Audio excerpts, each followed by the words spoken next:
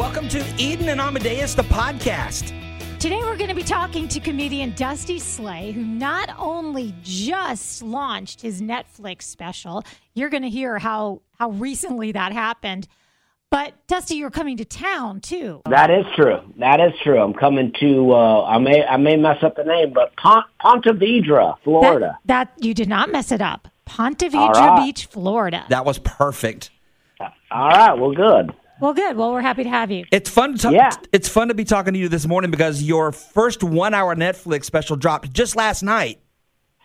That's true, and I'm told, I don't know how to know these things, but I'm told I'm trending number 2 in Netflix overall right now. So, Nice. Dude, congratulations. Yeah, so it's going well. I'm pumped about it. How are you feeling this morning? I feel like it's like the day after a prize fight.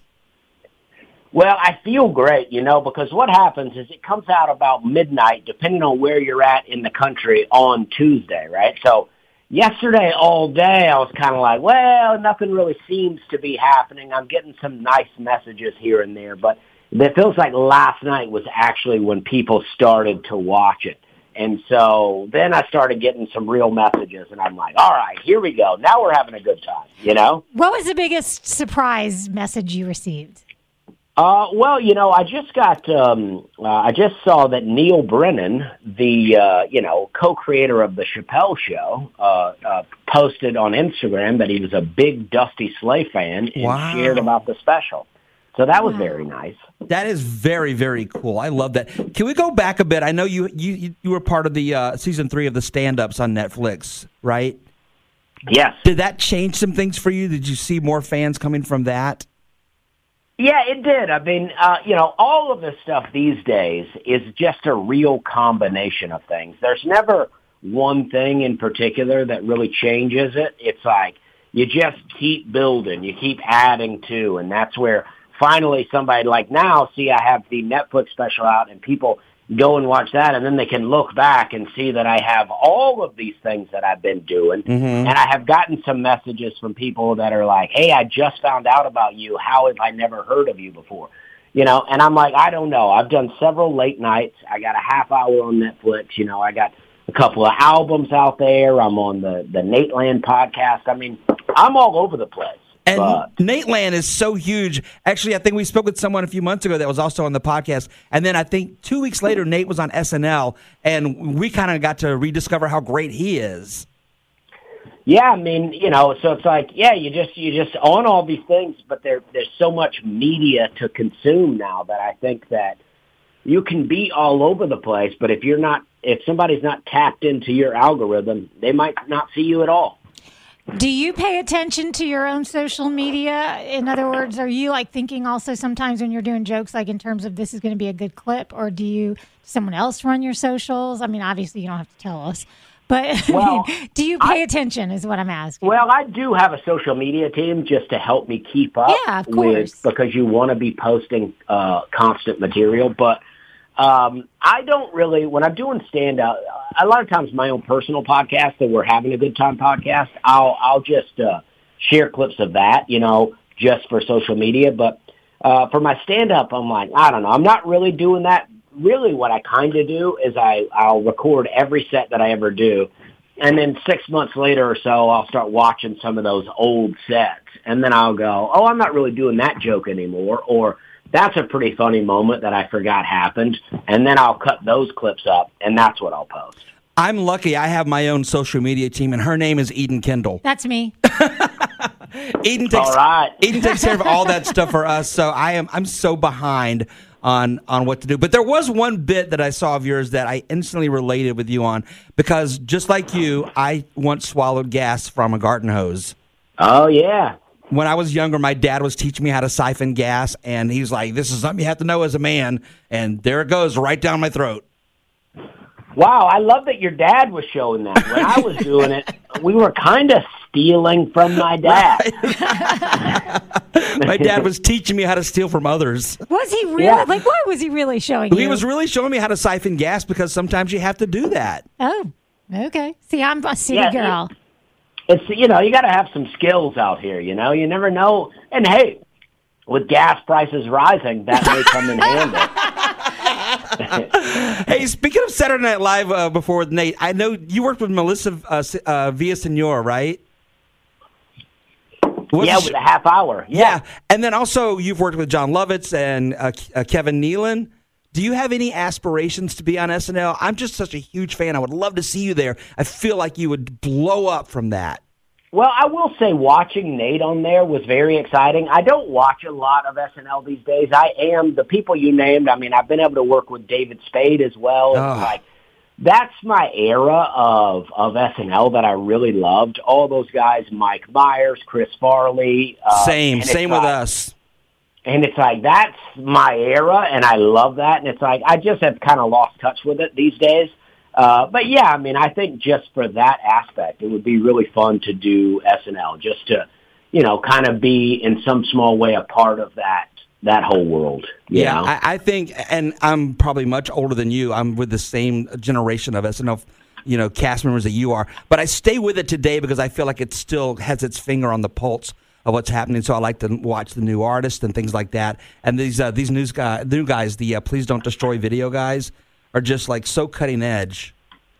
So. Oh yeah, well, see, I don't even know if I know who that is, but like I say, watching it with Nate on there, I was like, wow, this is really great. I've not watched it in a while, and I'm like, this is really funny. Yeah, I think. Well, he first of all brought a lot of funny to it. Yeah, for sure. One thing also that we really related with that resonates with us is the telling people they're having a good time instead of asking them, because we've been in radio a really long time, and we were told, you just got to tell people we play more music. You don't have to add more music. You got to tell them that we're playing more, and you just got to tell people. Yeah, well, I believe in that too. It's like, if you're on a date, you don't want to be like, are we having a good time? Are you having fun? Are you having fun? You just gotta, you gotta make the fun happen, and that's what I'm out here to do. I'm not coming out on stage being like, you guys having fun or what? I'm like, let's get into it, We are having fun, period.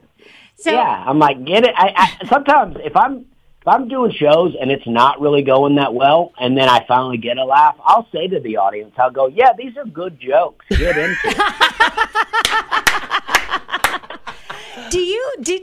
it.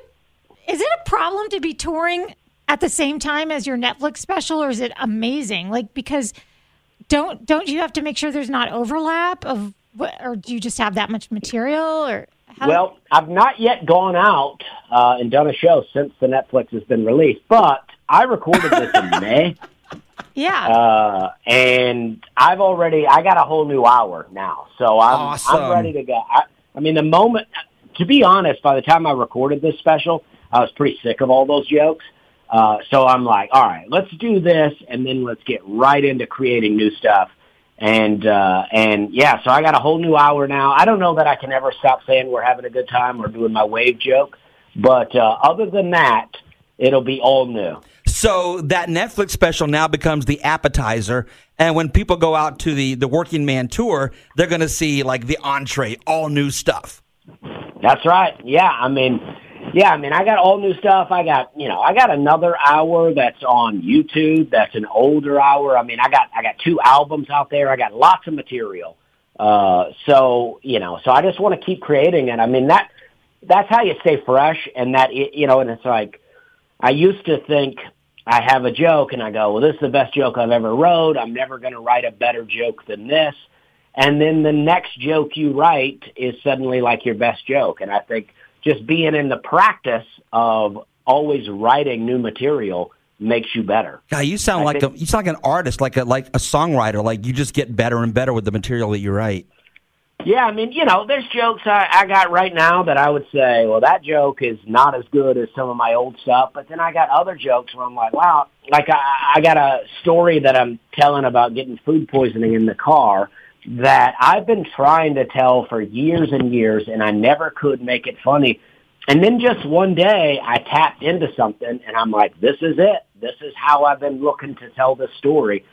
And now I feel like it's one of my best stories that I've told. I really love it right now. Okay. So, does one go to your show for that joke or your Netflix? Because I got to know how in the world that could ever be funny.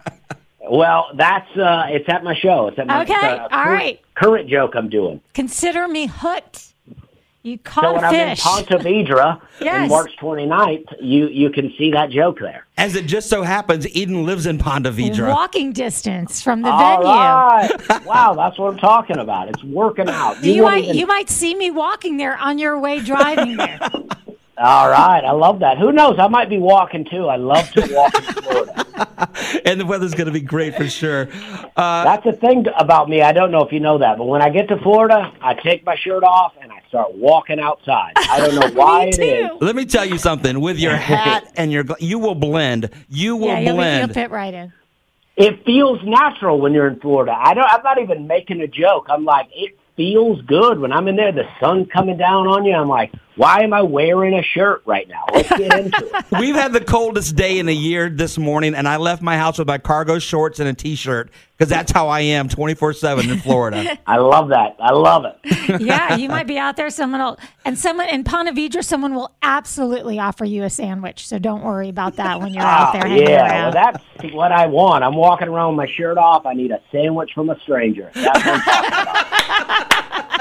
That way you won't get sick in your car. We are honored to be among the first to have spoken with you since the Netflix shot up to number 2, soon to be number 1 on Netflix too. And we're going to encourage everybody to come out and see you in Ponte Vedra. We'll be among them. Well, thank you very much. I appreciate you having me. That is going to be a great show. It's going to be in Jacksonville at Ponte Vedra, March 29th. If you're free, if you have the night available, Eden, you live right there in the neighborhood. I do. I plan to go because he is so funny. Also, anywhere else you're living, just go on his site. It's easy to Google, find out where he's playing near you. Well worth it. And, of course, you can check out his most recent special on Netflix, and you can do us a big, huge solid by maybe giving us some reviews or whatever you do. Don't give us a bad review or share our podcast. You know, all the things people who know what they're doing tell you to do at the end of a podcast. Do those things. In the meantime, thanks so much for listening, and you can catch us weekday mornings in Jacksonville or online at 999gatorcountry.com.